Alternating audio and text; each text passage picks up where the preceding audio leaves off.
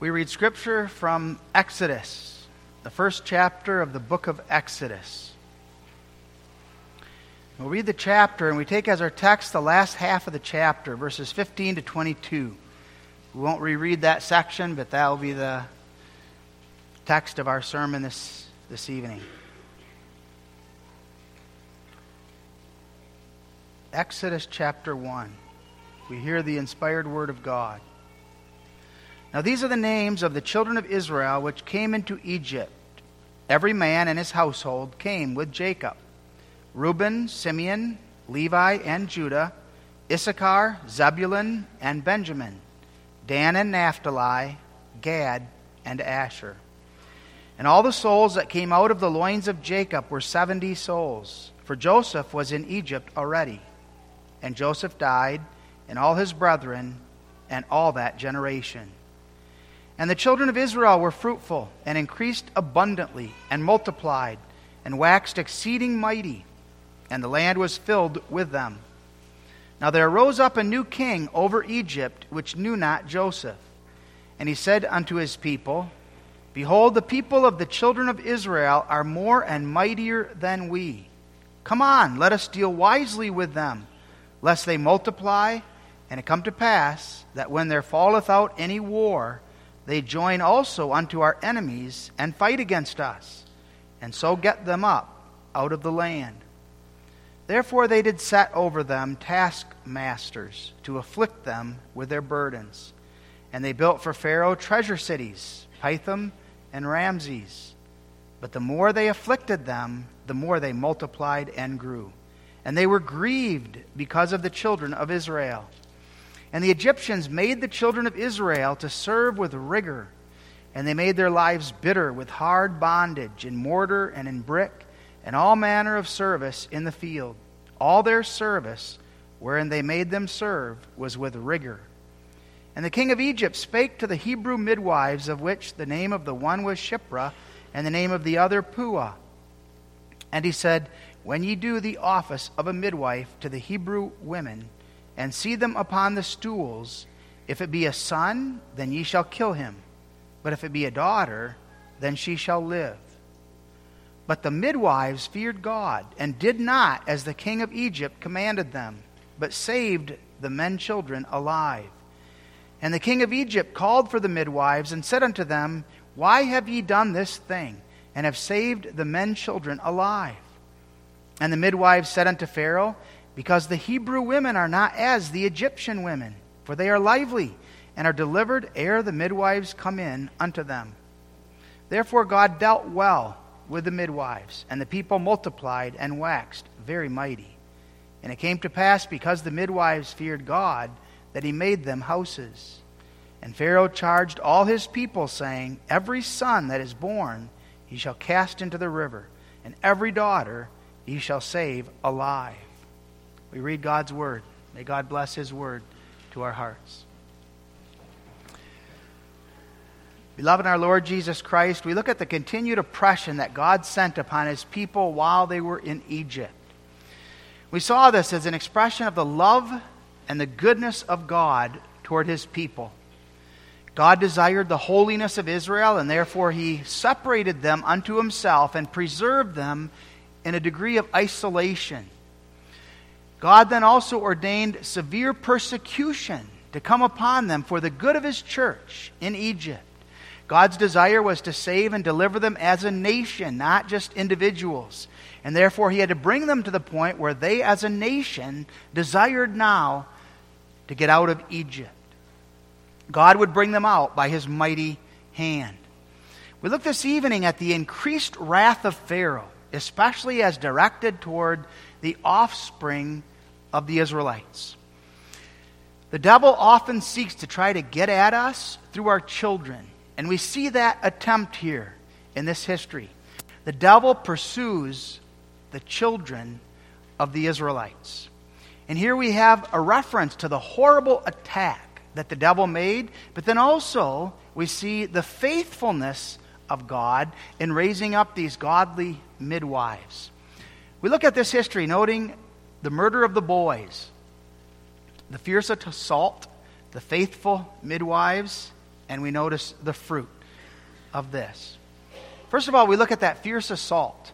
Pharaoh seeks the destruction of Israel through the death of her sons. The king attacks through the children. Now, why only the males? Why not the girls as well? The obvious answer has to do with the military. We realize that it was the boys who would fight.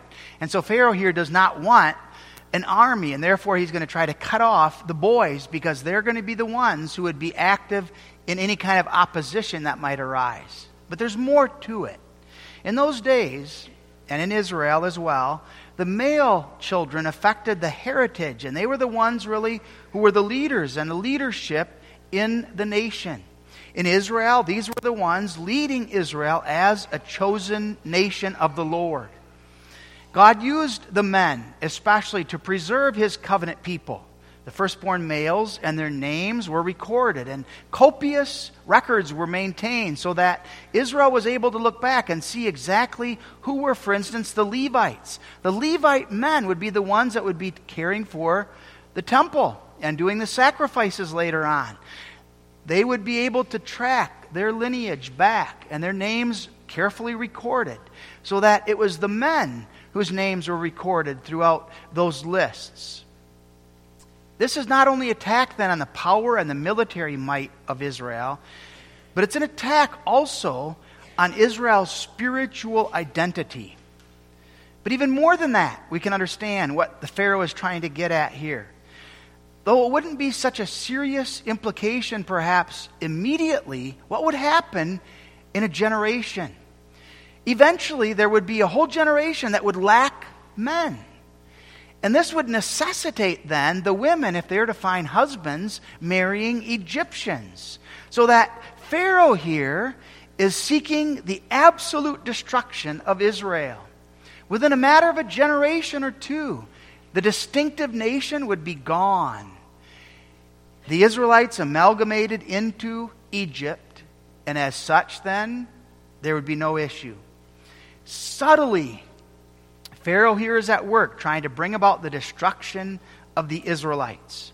And already we noted there's a weakening of the faith. There's been a weakening, in a sense, of the Israelites in that they're not as distinctive as they ought. We notice that especially immediately following their exodus. They're clamoring for the leeks of Egypt. They want the things of Egypt, and they were not maintaining themselves as distinctively as they ought. The gods of Egypt held an allure. And how quickly and how subtly then the devil would bring about their destruction by bringing the women to intermarry with the Egyptian men, and then eventually the demise of a nation. The devil, we know, is behind this, as the devil has been throughout all of history. Throughout all of history, the devil's attempt is to destroy the people of God. And we can trace his attacks through history as he sought to bring down God's children and God's people, and especially to cut them off so that the Messiah would not be able to come. The devil now uses Pharaoh to attack them at what we would say would be a weak point here. Attacking them at the heart, at their sons, whom he seeks to destroy.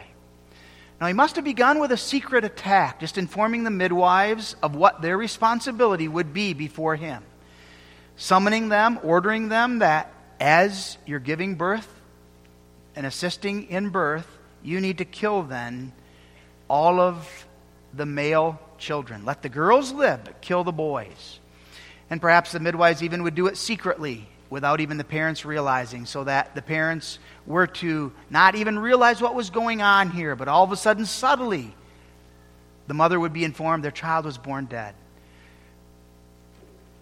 When it doesn't work to instruct the midwives to carry this out, then Pharaoh makes the decree more broad at the end of the chapter.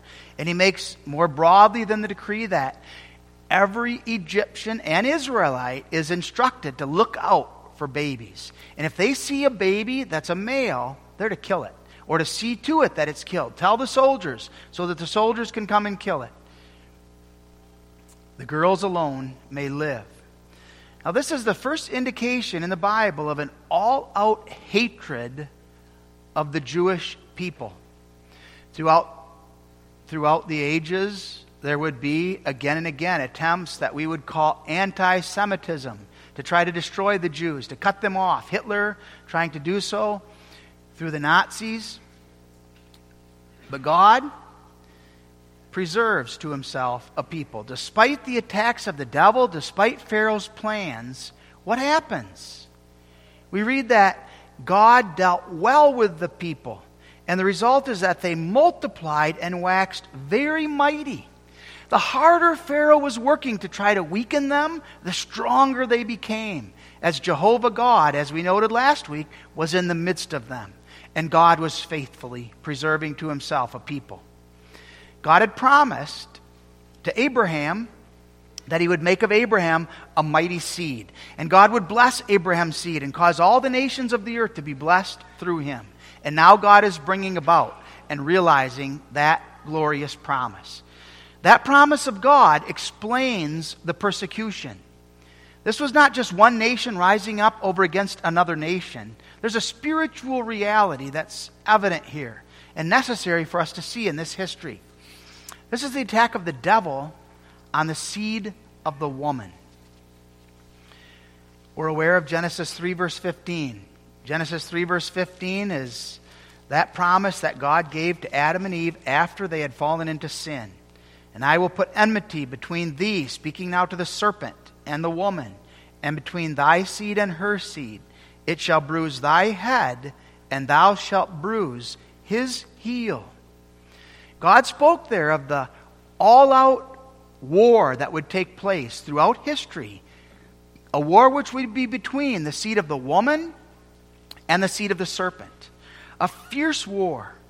Enmity that would exist. And remember, that expression of enmity between the seed of the woman and the seed of the serpent meant that God would restore the seed of the woman in his love. God would embrace them. They were his own. And because he loved them, the devil would hate them. And the devil's opposition would be evident. The seed of the woman is a reference to Jesus Christ. Jesus would rise up as that seed of the woman. He's the one who would crush the head of the devil. That is, all the plans, all the ambitions of the devil. And though his heel would be crushed, the devil would be destroyed as to his intention. This is the one the devil is seeking to destroy. And if the devil can accomplish the destruction of the seed of the woman, he then can effectively bring about his own kingdom and the demise of God's.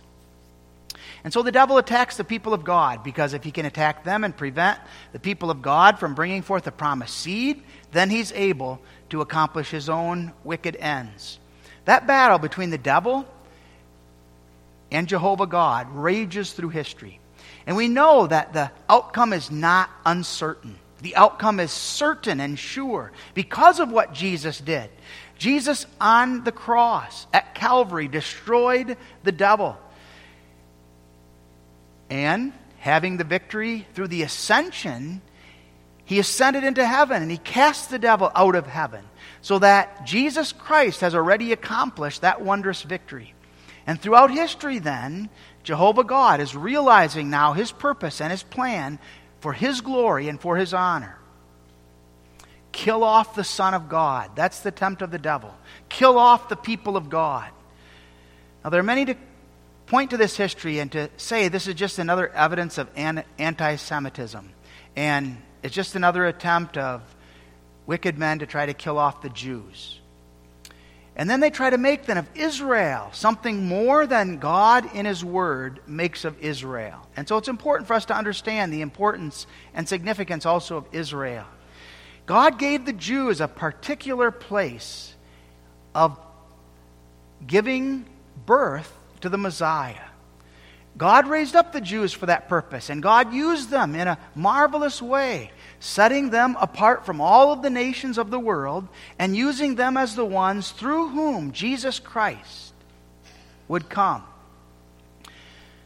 But the promises of Scripture do not apply to the Jews as a nation. They apply to the Jews as they were typical of the church of Jesus Christ, the bride of Christ, of which the Jews were but a picture.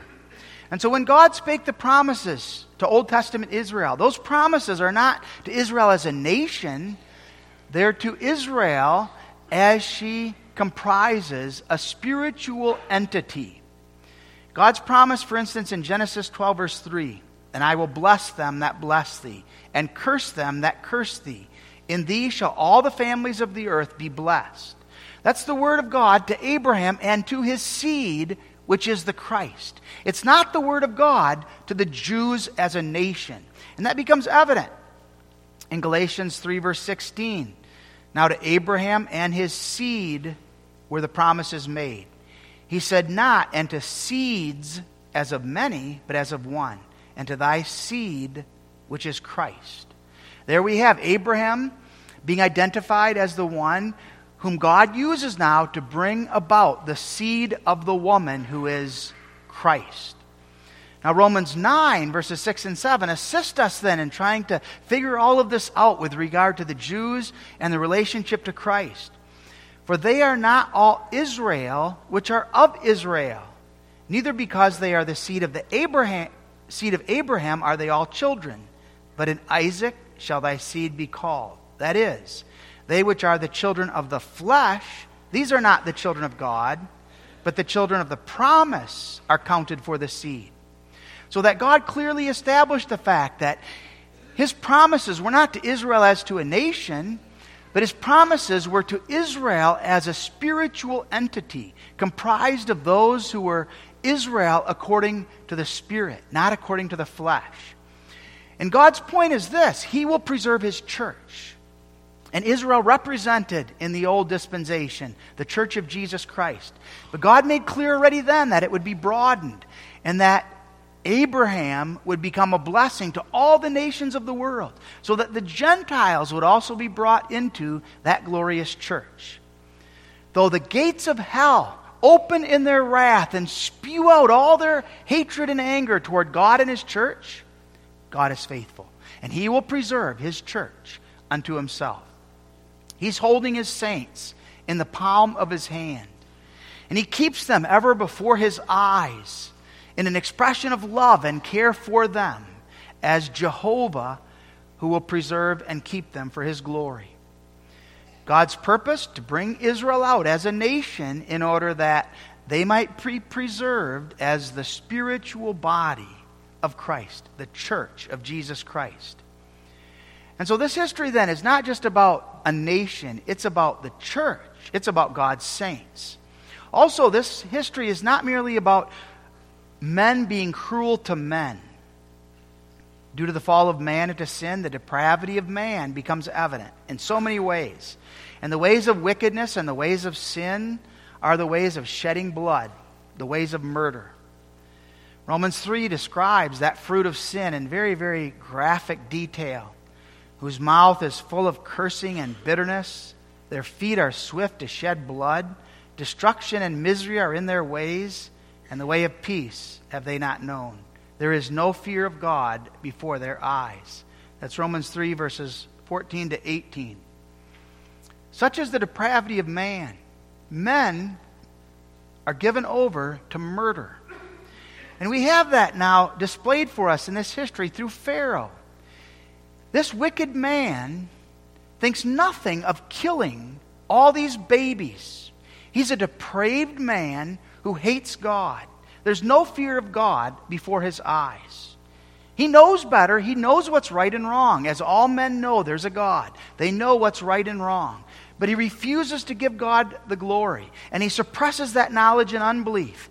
And due to the depravity of his heart, explained there in Romans 3, he now is swift to shed blood. Destruction and misery are his way. He will not give God glory. He will not heed God's will. He will pursue this way of sin and depravity. Man has not changed at all. Today, men and women continue to kill. The depravity of the nature has not changed. By God's grace, God implants new life in his children. And he brings us to know that regenerated life in order that we might know victory from that bondage of sin and death. But natural man, apart from Christ, continues in that depravity and in that sinfulness. And Satan's constant strategy is to prevent the birth of the Messiah, and to do so in any way that he's capable of doing, and especially in the way of murder, in the way of killing. And so our society, our leaders continue the slaughter of babies, the murder of helpless infants, the sin of abortion. It's profoundly devilish. Even though it's no longer protected by the federal law, the sin continues to prevail in our nation, state after state. And millions of babies throughout the world are killed as the rights of men, the rights of women are placed above that of the babies. We live in a society where men talk about development, they talk about progress. How have we changed from Egypt of old? And the problem we know is with the heart of man. The heart of man, apart from God's grace, is corrupt. It has no care for anyone, no care for anything. Anyone who gets in their way is their enemy. And there's a love for self, and there's a willingness to expend life for the sake of self. This is the horror of sin. This is the depravity into which all mankind has fallen. And but by the grace of God, there we go as well. God will judge this sin. God is already judging it in the lives of individuals and the lives of families.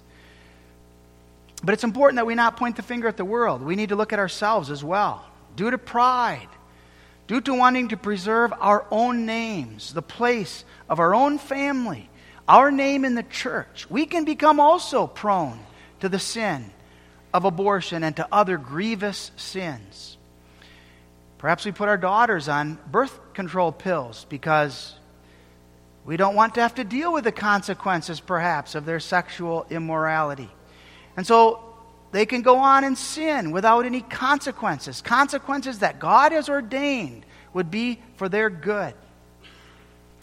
Perhaps it's ways that we pursue to eliminate situations or circumstances that might become embarrassing in our own families. And so we encourage, perhaps, taking of the pill that you can take the next day that would, in essence, murder that conceived child. A young girl gets pregnant outside of marriage. The temptation is to keep the matter quiet, to try to pursue ways to try to maybe even eliminate that pregnancy. Such is the depravity that also clings yet to our natures and the temptations that we need to do battle against. I remember some years ago talking to some of the movement, some of those who were in the movement to oppose abortion in Sioux Falls.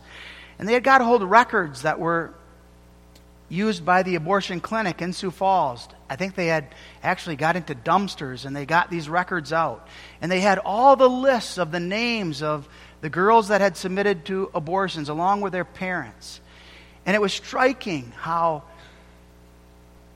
a huge percentage of those names came from Sioux County, Iowa, from Dutch families, came from homes that were committed to the Reformed faith, but did not want to face the embarrassment of their daughter in this situation. So the devil can get a hold of us. Rather than fear God, we fear man. We fear our own name, our own prominence, and we minimize the glory and honor of God. Beloved, we must take heed that such sin not take hold of our own natures and lead us in that way of sin. By God's grace, our hearts are turned unto the Lord in repentance, in confession. By God's grace, we weep over our sins of murder. We weep over the sins that we commit against our fellow saints and against one another. We weep over the sins where we esteem our name, our own honor above that of others. And God works healing and God works grace by which He grants the ability to go forward through the blood of Jesus Christ, who suffered for all our sins, including those sins of selfishness, those sins of murder. We find here the commandments of God openly violated. despised, hated by depraved sinners. And at the heart is an assault on God's Son. How cruel the devil is. Just think about it. What is worse, if someone would come to you and say, I'm going to take your possessions, I'm going to take this away from you. Or if they come and say, I'm going to take this away from your son. I'm going to take this away from your daughter. They try to get at us through our children. That moves us to the height of anger. Pharaoh, he goes after the people of God, but he goes after them by going after now their children. And the devil behind it wages a fierce war now against the Son of God. But God is faithful, and God will turn away all the attempts of the devil to get at his own Son, his precious Israel. God loves his Son, and God will preserve his Son, and God will call his Son out of Egypt. God so hates the threats of Pharaoh, and God so hates the actions of Pharaoh, that God will rise up in holy vengeance in time, and he will do to Egypt even more than what Pharaoh was attempting to do to Israel. You children remember the 10th plague. Pharaoh is trying to get at Israel through her sons. God will kill all the firstborn of Egypt, cutting them off in vengeance. And he will do so in order to bring Egypt down. The devil continues that fierce war today against Jehovah and against his church and against his children. But God is faithful, and God will preserve his own, even as he preserved his saints here in Egypt. He loves his Israel. He hates the threats on his beloved Son and on his beloved bride. And he will see to her deliverance. God did so in this history through the faithful midwives, and we do well to look at them for a moment. And the king of Egypt spake to the Hebrew midwives, of which the name of the one was Shiphrah, and the name of the other Puah, in verse 15. The midwives were like nurses. The Hebrews didn't have hospitals back then where they would go to have their babies, and so these nurses would assist the mothers in having their babies. So that when the mother was ready to deliver her baby, she would send out a messenger, and the messenger would go in order to fetch a midwife who would then come to assist the mother with all of the necessary aspects of bringing forth that child. Most likely there were far more than just two. But these must have been the ones who were the leaders of the midwives, and perhaps the ones then who delegated to the others what areas or what cities they were laboring in. Extremely striking is the fact that we have now, for the first time in 300 years, names given, again in the Bible. Joseph is the last name that's been mentioned. Notice Pharaoh is mentioned, but we never know the name of Pharaoh. Pharaoh is simply the title for the leader of Egypt. But now, the names of these midwives are mentioned. Shiphrah and Puah. God doesn't give us the name of Pharaoh. Pharaoh's name doesn't matter. But these women's names matter. God remembers them because they're his children. They reverenced God. They stood in awe of God. And out of that fear, they obeyed God and were willing even to obey God above men. Beloved, that's your and my calling, to fear God. And out of that fear of God, we're willing to disobey men because our loyalty is to Jehovah God alone. Now, there are many discussions about these midwives, whether they were Egyptians, whether they were Hebrews. It's difficult for us to discern with any kind of clarity and for sure know what they were. But the text seems to imply they were Hebrew midwives, not in the sense that they were actually Hebrews. They were likely Egyptians who were caring for the Hebrews. And in that sense, they were the midwives of the Hebrews. It's rather impossible to believe that Pharaoh would have taken Hebrew women and pulled them aside and instructed them to kill their own. Likely, these were Egyptians. And if his intention especially was to do it in a more quiet way, a more subtle way, likely then these Egyptian midwives were called into Pharaoh, and Pharaoh now was giving them instruction as to what he expected of them in their interactions with the Hebrews. But what Pharaoh failed to reckon with was the faith of these midwives. They believed in God. Remarkable. Perhaps it was the witness that the Hebrews had made, so that the Hebrews had talked with the midwives as they interacted with them in bringing forth their children. And God had used their witness to bring these midwives to know God, to fear Him, to love Him, and to refuse then to take part in this act of murder. We read in verse 17, but the midwives feared God. They would not obey the command of Pharaoh. They refused to kill those babies. Now, after some time, Pharaoh calls for these midwives, and he requires them to give an answer as to why it's not happening. He hears perhaps that the boys are being allowed to live. What's going on? Why are the midwives not carrying out the command that he gave them? The midwives claimed to Pharaoh that the Hebrew women had their children more quickly than the midwives could arrive. That's what they express there when they say that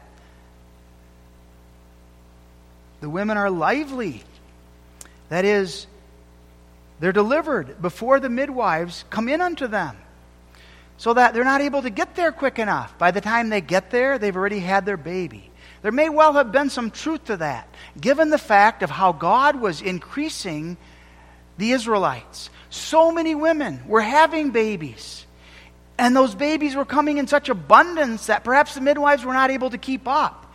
And therefore, there was some truth to the fact that they got there and the babies would be born already. God was richly blessing His people with increase. And that's striking as well. If there was any time during which the Israelites might say, let's not have children, let's try everything to avoid having children, now would be the time. And yet, they're having children in abundance according to God's blessing. These Hebrew women, blessed by God, were healthy, they were strong. God was preserving them in health as well, so that they were not frail and feeble, sickly, or dying. And the result then is that the children were being born. But regardless, there's a sense in which these midwives were not being altogether truthful. Standing before Pharaoh, they give what we would say at best yet would be partially true. They don't stand on the basis of their faith as they ought. Think, for instance, of the apostles, when the apostles were confronted. Why are you continually preaching yet about Christ when we commanded you to cease? And the apostles said, boldly, we ought to obey God rather than men. Instead, these women give a different reason beside the point. And though we fault them, we can understand that temptation again.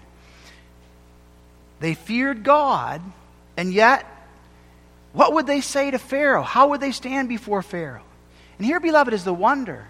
God blesses them. When God works His fear in our hearts, that fear moves us to live as though God is the most important one in all of our lives. And as we live in that fear of God and in the pursuit of God's will, we seek after Jehovah God. God is more glorious to me than anything else. God is the one whom I love. He's the one whom I cherish. He's the one who's given me His own Son. And therefore, I live unto Him. And that fear of God dictates the whole of my life. And as a result of that fear of God, I desire to obey Him and to keep all of His commandments. He is God alone. And I'm called to live before Him in godly fear and obedience. That truth that God is what dictates all of our lives. It's what dictates all the decisions that we make in life. It doesn't matter what I think. It doesn't matter what I want. Jehovah and His will is what's most important. It doesn't matter what I think will be the consequences. It doesn't matter about the embarrassment or what the outcome might be. God and doing what's right in His eyes is what's most important. These ladies did not fear Pharaoh's gods. They did not put their trust in the Egyptian gods. They loved Jehovah, and they desired His well-being and His glory. They gave indication of that faith, just as Rahab did, who hid the spies with peace. And yet Rahab too, as we well know, was involved in a degree of deception. But God blesses these women. As tempting as it is for us to deceive, and as tempting as it is to lie when confronted by authorities, we need to be willing to speak the truth in love. Not only must these women be an inspiration for us with regard to doing what's right, they also must serve as an inspiration as well for us to walk by faith and to trust Jehovah God.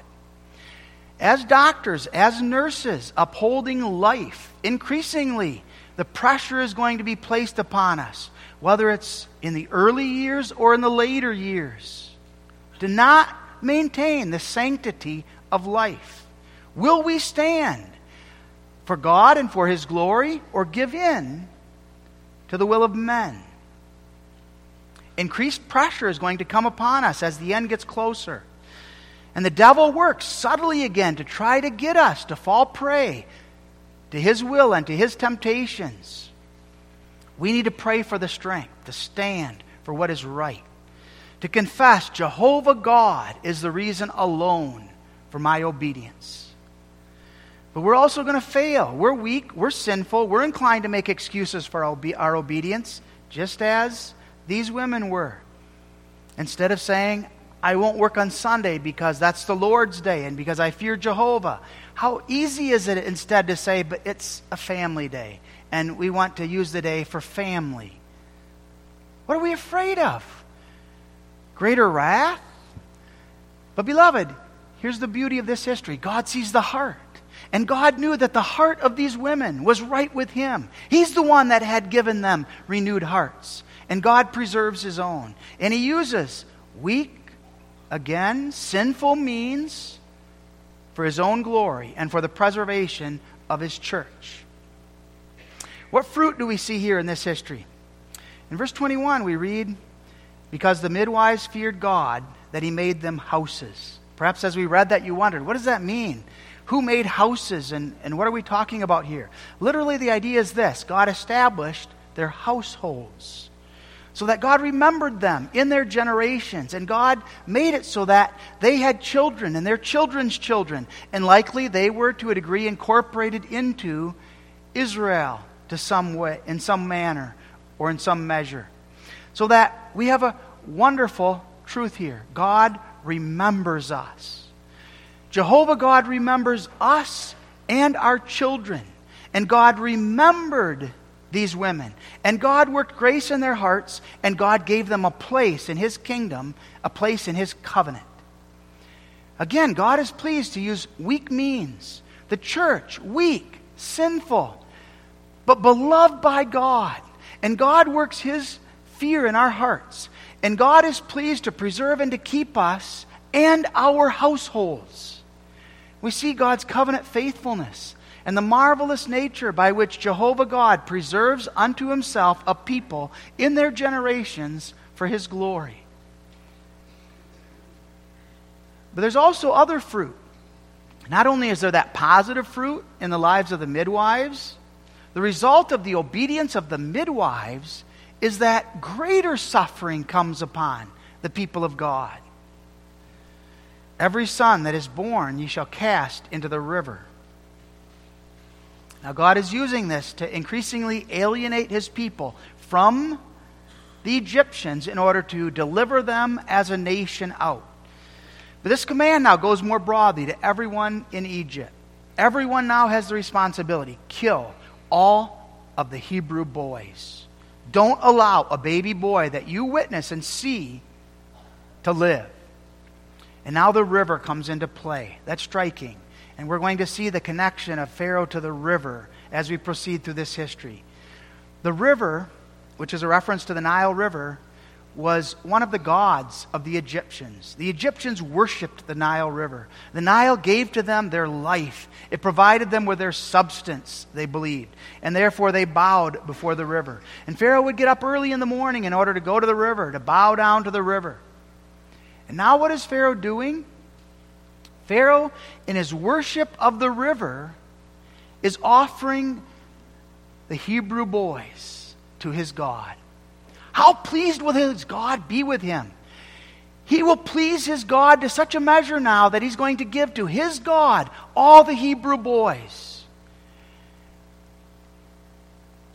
And as Pharaoh is offering the Hebrew boys to his God, he looks to that God then to help him. Pharaoh realizes there's trouble here. The more I'm afflicting them, the more they're increasing.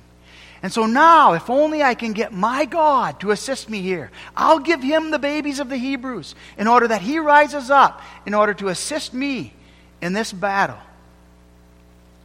He looks to his God, the Nile. And as you children know, what?